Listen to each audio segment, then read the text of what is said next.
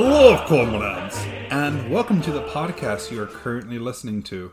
I promise, this isn't a Russian invasion, just a temporary occupation. I'm Roberto, one of the hosts of the podcast, Tsar Power.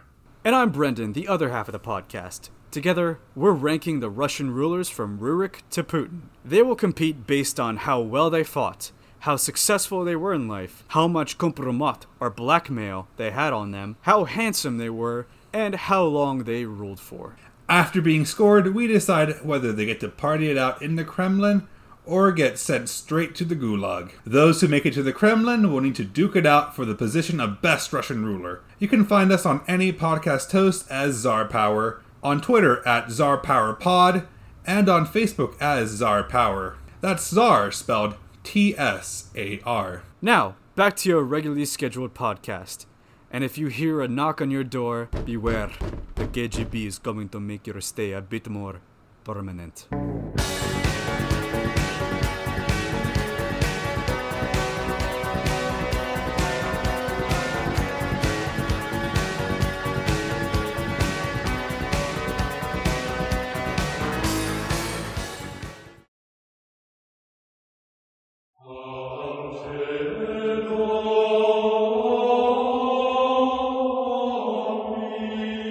Hello and welcome to Pontifex. I'm Fry. And I'm Bree, ranking all of the popes from Peter to Francis. And this is episode 115, Stephen the Sixth. Yes, we're here. This is the one. This is the one that people want. We have made it. This is that crazy Stephen that comes up when you're looking for any Pope Stephen. So get ready. Are you ready? I don't think I have been. No. This whole time. I don't think you'll ever be ready for Stephen, but here we are. We're going to do it anyways. And just before we get into it, just a final note we should make note of, because as with all Stephens, from Pope-elect Stephen onwards, he is sometimes listed as Stephen the Sixth or 7th. But this is the actual 6th. This is the man. This is the crazy man. So we're going to do it. Stephen was born in Rome, and his father was a priest called John. We're seeing a lot of clerical lineage as of late with our popes. A lot of priestly fathers. So likely, as the result of having a priestly father, Stephen was raised in some capacity in the church. And at some point, he would have been ordained as a deacon, subdeacon, or priest. There's no real record, we're not sure which one. Then, around 891, early in the pontificate of Pope Formosus, Stephen was made the Bishop of Anagni. Now, importantly, this was likely against Stephen's will, if we're to take the suggestions of historians like Horace K. Mann. So why might it be against his will? Remember, even though we've now had 2 bishops that have been elected to be pope, this was still not considered the done thing. You were not supposed to ever leave your bishopric once you were consecrated to it. And so making a cleric into a bishop is sort of effectively removing them from consideration to be pope. And we're going to start seeing this turning into a common practice where clerics who are viewed as a threat to the current pope are being made bishops elsewhere to remove them from the electing curia and tanking their own opportunity to be pope. Yes, because you cannot be the bishop of some place and also be the bishop of Rome. No bigamous bishops up in here. Which is strange, because every one of our bishops now is a bishop somewhere else, or was. You know, like, it's not, this doesn't stick. No, it definitely does not stick. And this is where we're going to start seeing why this doesn't stick. Because right now, if you are a threat to the current pope, he's going to make you a bishop and just get rid of you. And if anybody's going to make use of this practice, it's definitely going to be Formosus, right? He is this very politically minded man. And this is something to keep in mind, because if it is true that Stephen is made a bishop against his will, he's already not on the best footing with Formosus. And being forced into a bishopric is going to, well, make things a lot worse. And this issue about bishoprics is going to play a major role later. So hang on to that. Although, as we see with Stephen's election to the papacy right after the death or murder of Boniface VI, Stephen gave good reason for Formosus to see him as a threat when he was pope, because they are on opposing sides of the current imperial conflict. We've already covered that Formosus supported and crowned Arnulf as emperor, and Boniface had continued that same policy, but Stephen was on the other side. He was part of the Spoletan faction, supporting the son of the deposed Guy of Spoleto, Lambert, who'd also been crowned by Formosus before his father's deposition. So, this is why Stephen is elected to be the next pope when Boniface is out of the picture. The Spoletan nobles seized their opportunity, created by Arnulf's failing health, to place a candidate that they could control on the papal throne.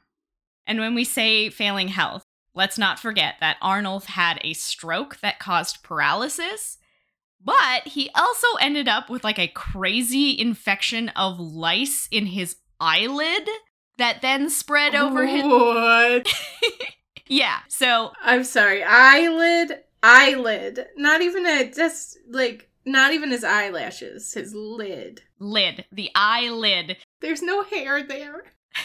Well, and it's interesting because the source we have for this is Liutprand of Cremona, and he sort of describes them as being like wormy, licey things. So we're not 100% sure that they were lice, or they could have been... they might have just been maggots. Yeah, so eyelid, and then that spreads across his whole body. So he's not in any position to come back swinging at this point. Scabies. Right? Aren't scabies little wormies?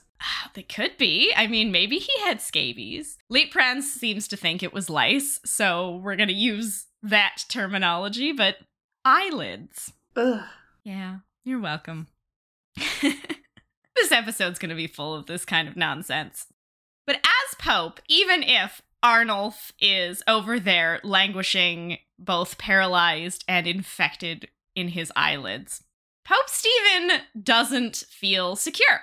Arnulf's supporters still maintained a very strong presence in Rome, and if the Spoletans could quickly do away with one pope to put a man in the place to support their aims, then it's not that hard to think that the Germanic faction could do that to him as well. And in particular, Stephen was concerned about the fact that he has a previous diocese, and whether that's going to come back to haunt him. He was already a consecrated bishop and therefore should be ineligible for the papacy. Even his allies who had made him pope in this instance had criticized and condemned Formosus for being a bishop before becoming pope, so he had to do something to make that go away. What's more, Stephen was also under pressure from Lambert and his mother Egiltrude, who of course wanted the coronation of Arnulf to be invalidated and Lambert to be recognized as the sole and rightful Holy Roman Emperor.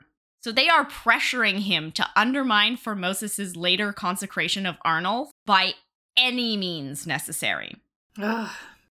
Medieval drama. Medieval drama, yes, very much. He's feeling the pressure.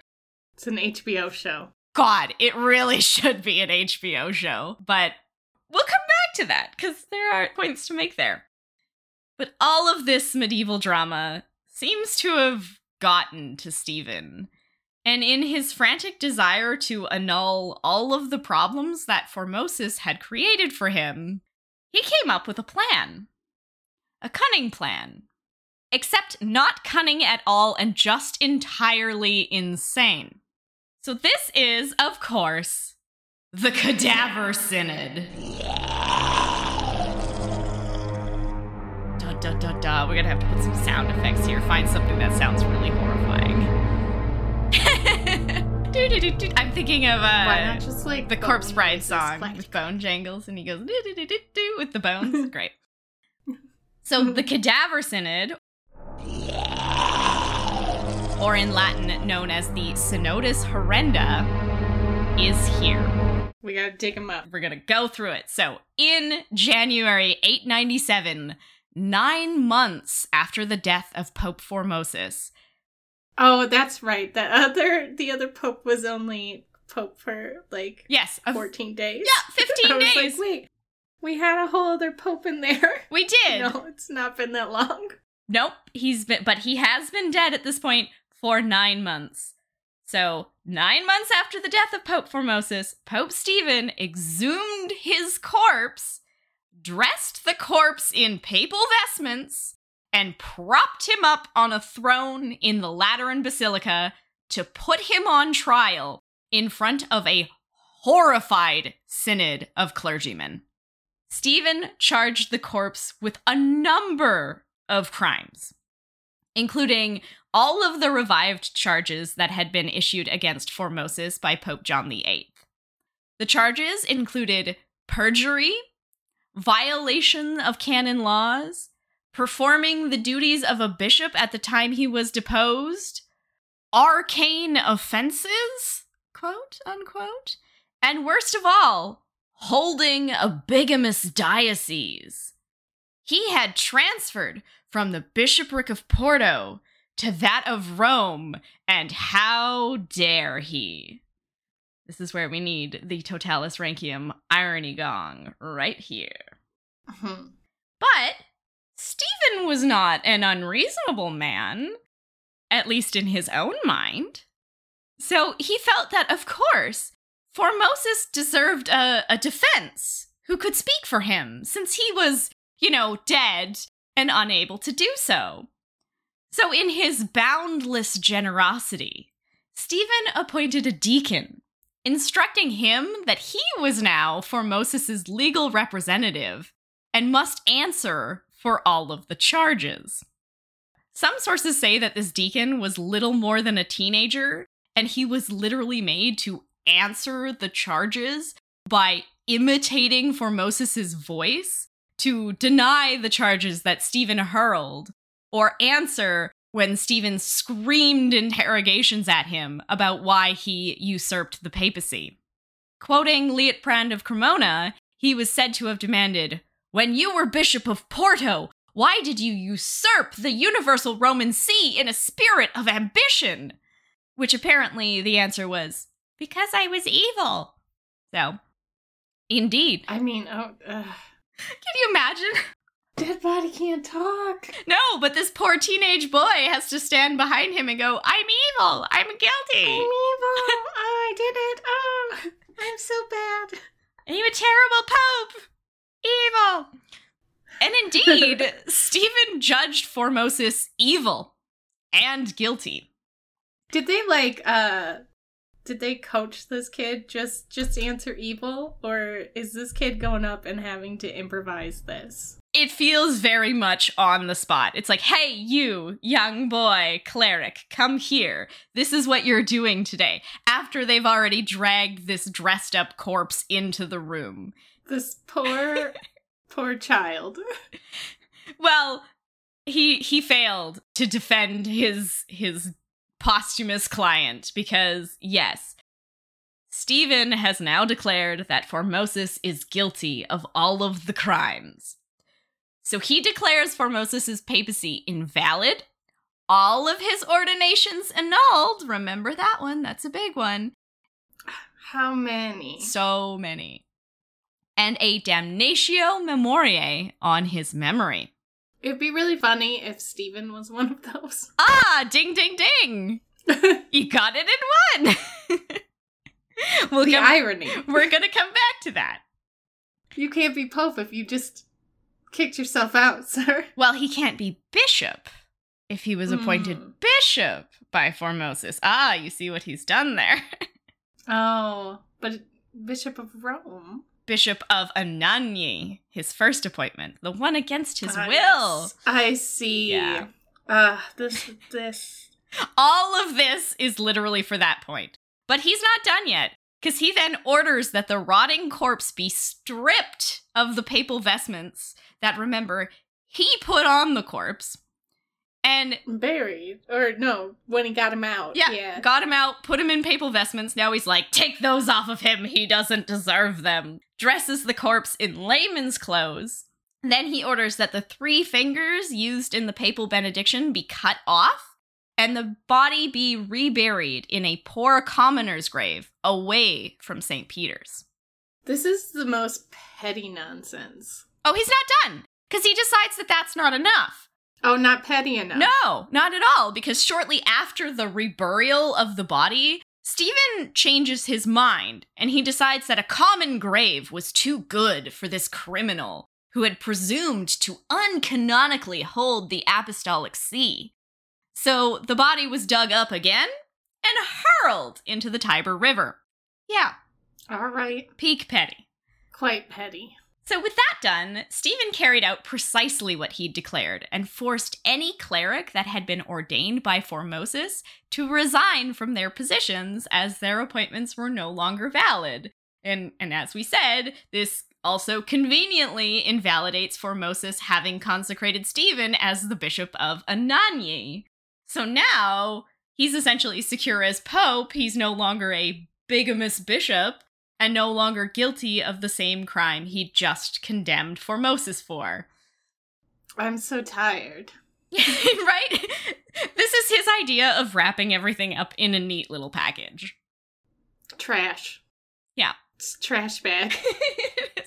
It is a trash bag on fire, okay? Because he's like, yes, now I'm secure, now I'm safe, I can just go about my poping.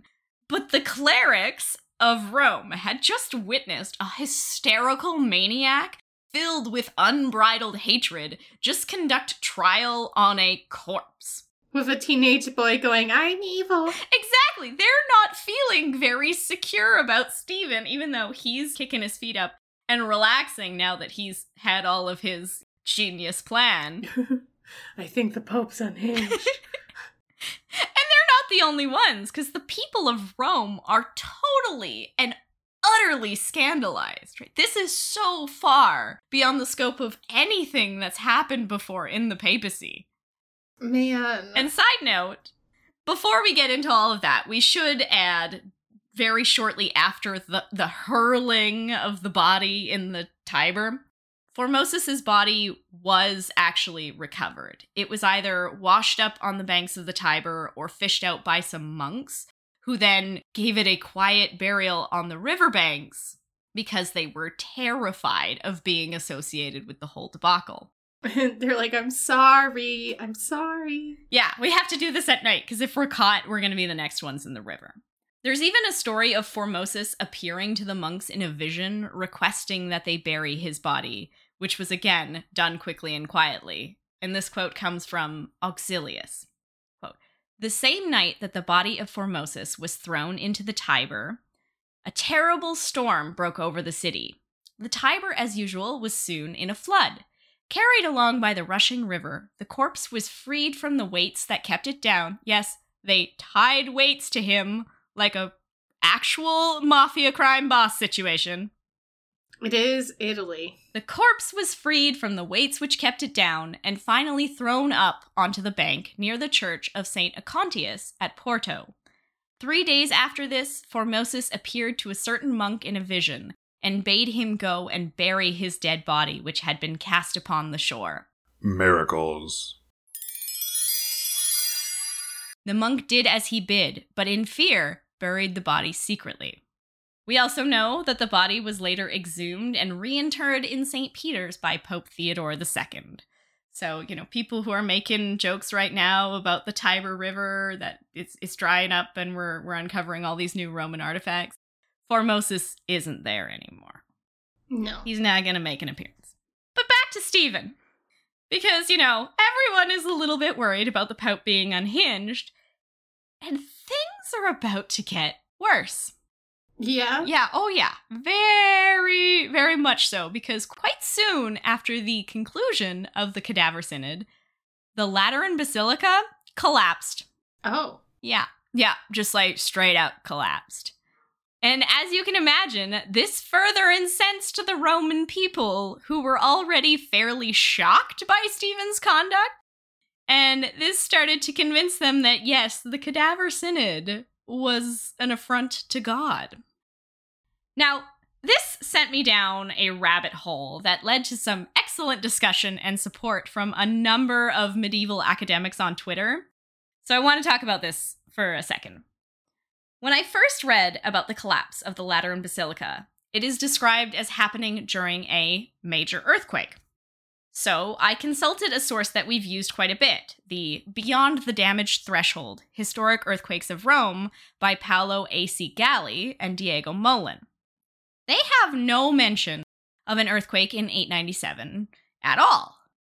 But other sources continue to mention an earthquake, so I started to dig in this a little deeper. The collapse of the Lateran is very important, and we do know for absolute certain that it goes down in this time. So it was important to find out why. And what I found, with much wonderful help, is that the main primary sources of the time don't mention an earthquake, but all do mention the collapse of the Lateran, which suggests that it was ready to collapse on its own. Quoting the Annales Alemannici, quote, negligently built with spoils from earlier edifices, as were the other churches of the time of Constantine, the basilica had long since begun to show signs of decay. The walls of the naves rested on columns of various kinds of marble, differing in height and strength. The yielding under the pressure of the roof bulged outwards so far that the ends of the beams of the roof trusses came out of their sockets, and the building collapsed. So this is perhaps more ominous. You know, an earthquake destroying buildings might look like God's general anger, but just the Lateran going down on its own? Yeah, like nothing else fell down and just the good old basilica. Yeah. And so it looks like a direct hit. It looks like God is pissed at the Pope specifically. Not to mention that the degradation of the Lateran was a strong metaphor for the degradation of prestige and holiness of the papacy, because they're putting corpses on trial and it's a whole new low. So this is the final nail in the coffin of public opinion against Stephen. A massive revolt breaks out, and Stephen is swiftly deposed by the mob, imprisoned within the Castel Sant'Angelo, and shortly after, strangled to death. What? Whoops. It's actually a little bit unclear who did the killing in the end, because there is an equally valid argument that it's Arnulf's faction, you know, looking to regain the upper hand in all of this chaos, or if it's Stephen's own party, the Spolatans, who wanted to get rid of the absolutely insane embarrassment they had just installed. By this point, everyone was just like, nope, we gotta get rid of this man. So someone did the deed. Someone did a strangle. Yeah. No one's gonna admit to it. No. Everyone went, oh, well, that's fortunate. Yeah, exactly. No one is particularly upset about it. But despite all this, he was still buried in the portico of St. Peter's. Although it's not certain whether that happened right away. It's possible that the Pope who erected his epitaph, Pope Sergius III, might have also been the one to transfer his remains, which means he may not have been moved into St. Peter's for at least 7 years. Okay.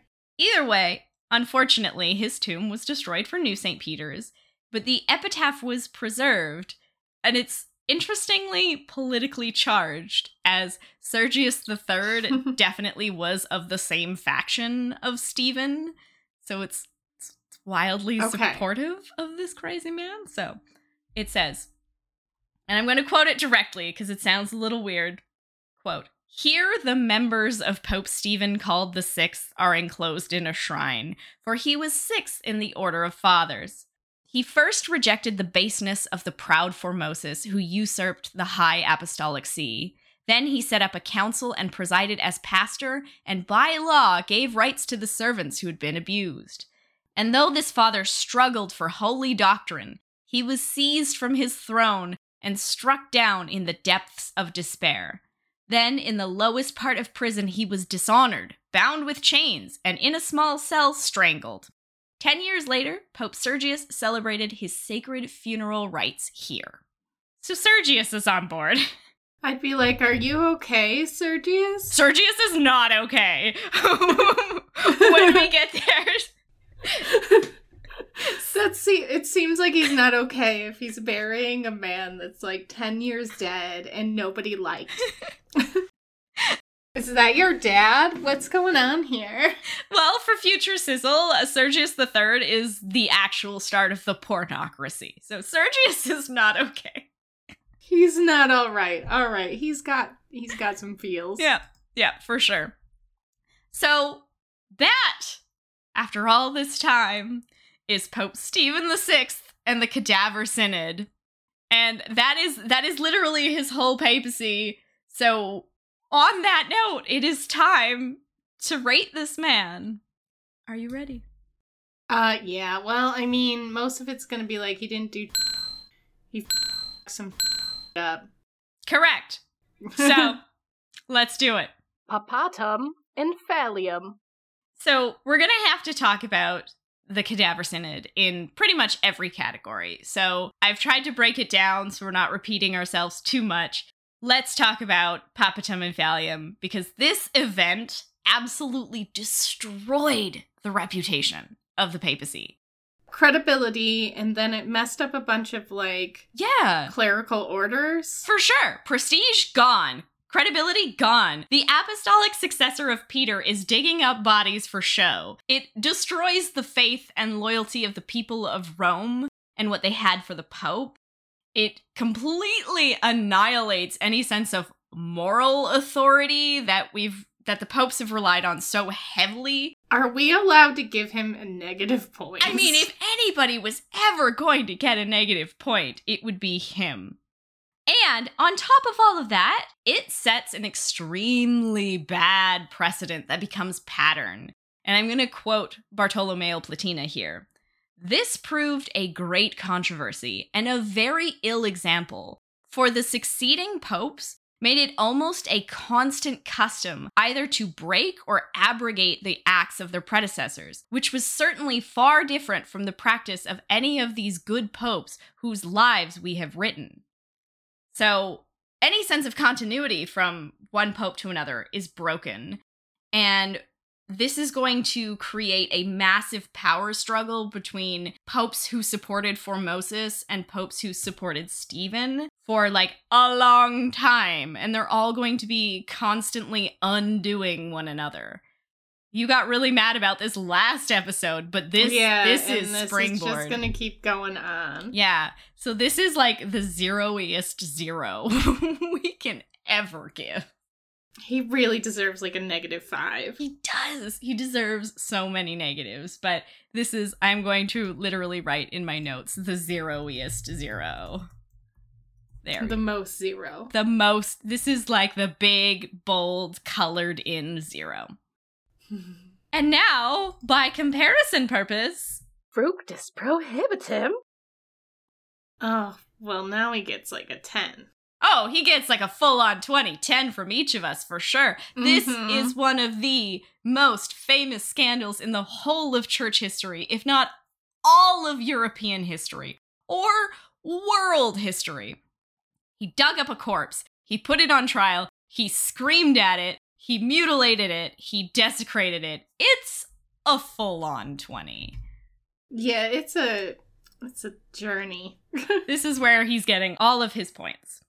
I'm also going to add here that given that this is one of the most major events in history, it might seem odd that I haven't included a quote of a source retelling this event. But that's because we're going to do a whole bonus episode covering all of the various retellings of this event, from the historical accounts to modern takes, plays, movies, and the Cadaver Synod musical. Yeah. And we're gonna rank them. So, there's... No. Oh, yes! I don't want to... Why do we have to rank everything? Why do I have to have an opinion? We're just gonna award some points. We'll give them scores and see how we feel about all of these renditions. Because trust me, the Cadaver Synod musical, it needs to get some points somewhere. Did we actually find a copy? I have a good chunk of it. So, yeah. A good chunk? Yeah. All right. I'm just sad that, like, they didn't keep it for posterity and also us. Well, I did end up talking to the producer of the show, who said he was going to put me in touch with the writer of the show, and he was going to see if he could track down a full copy for us. I haven't heard back since, but I should follow up. Yeah. So he gets a full 20 in Fructus Prohibitum. Seculari impactum. This is going to be bad. Oh, it's so bad. It's so bad because he's brought absolutely no stability in the conflict between Arnulf and Lambert over the title of emperor. He's made every situation so much worse. Everyone is horrified. There are revolts in the streets. This is a 0 across the board. Also a negative. No. It should be a negative. However, I will just acknowledge in this segment, he is one of the reasons we have a podcast. Yeah. Stephen VI and the Cadaver Synod is a story we've wanted to tell forever. This is why we do what we do. So he has a secular impact on us. Not good enough. No, you don't want to give him any points for this. No points. Okay, but at least we've acknowledged it. It exists. So there's that. Facium sanctus. Now we're gonna look at a very unhinged man. Let's see if his photo represents that. Is he going to look like an unhinged man, or is he going to be a 30-year-old, 90-year-old man? He's not a 30-year-old, 90-year-old man. He definitely looks grumpy, but I don't know if it's grumpy enough, so here you go. First of all, yeah. How do you blink for a painting? I think he just didn't deign to open his eyes. He's like, no, paint me this way. I don't care. I'm angry. He's trying to look like contemplative over into the corner or something. But it just looks bratty, doesn't it? He looks so bratty. My mom would call this a pouty woo-woo. This is like the absolute, like when you're getting like your kids' pictures from school picture day and you get this and you're like, now I have to pay for retakes? Yeah, for sure. It's not great. I don't think there's enough personality, but it definitely has personality, which is like very bratty. I'm trying to figure out if I think he's trying to look aloof and like, you know, like he's got some sort of authority, but he does just look like a petulant child. I figured it out. He's going for dignity. He has none. It's not working at all. Can't even fake it. Can't fake that dignity. So how are we going to rate the failed dignity? I'm going to give him like a 2. Okay. I think that's fair. Yeah, I mean, I can't give him any more than that. I will match your 2, and he will get a 1. But we do have other images, so I will send you the bad artist. Wow, he looks so sad. So sad in that one, which is, I mean, it's neither here nor there. It doesn't do anything. And then the Pope a Day Tumblr has one that I think much more represents what I want to see of an image of Stephen VI. So there it is. Oh my god. That is the no-chill man that I was looking for. That is amazing. I love it. Just pointing into the middle distance, looking like he's going to absolutely fight somebody. I'm gonna dig up a body. That's what he's gonna do. All right, so. Tempus Pontificus. May 22nd, 896 to August 897. 1 year-ish and a score of 0.25. All right, everybody, it's the canon bonus round. Do-do-do-do-do. No. Well, I would hope not. Just no. I mean, could you imagine? He would be the patron saint of no chill, for sure. But no. What, he wouldn't be the patron saint of, like, desecrating corpses? Does that need a patron? Do we...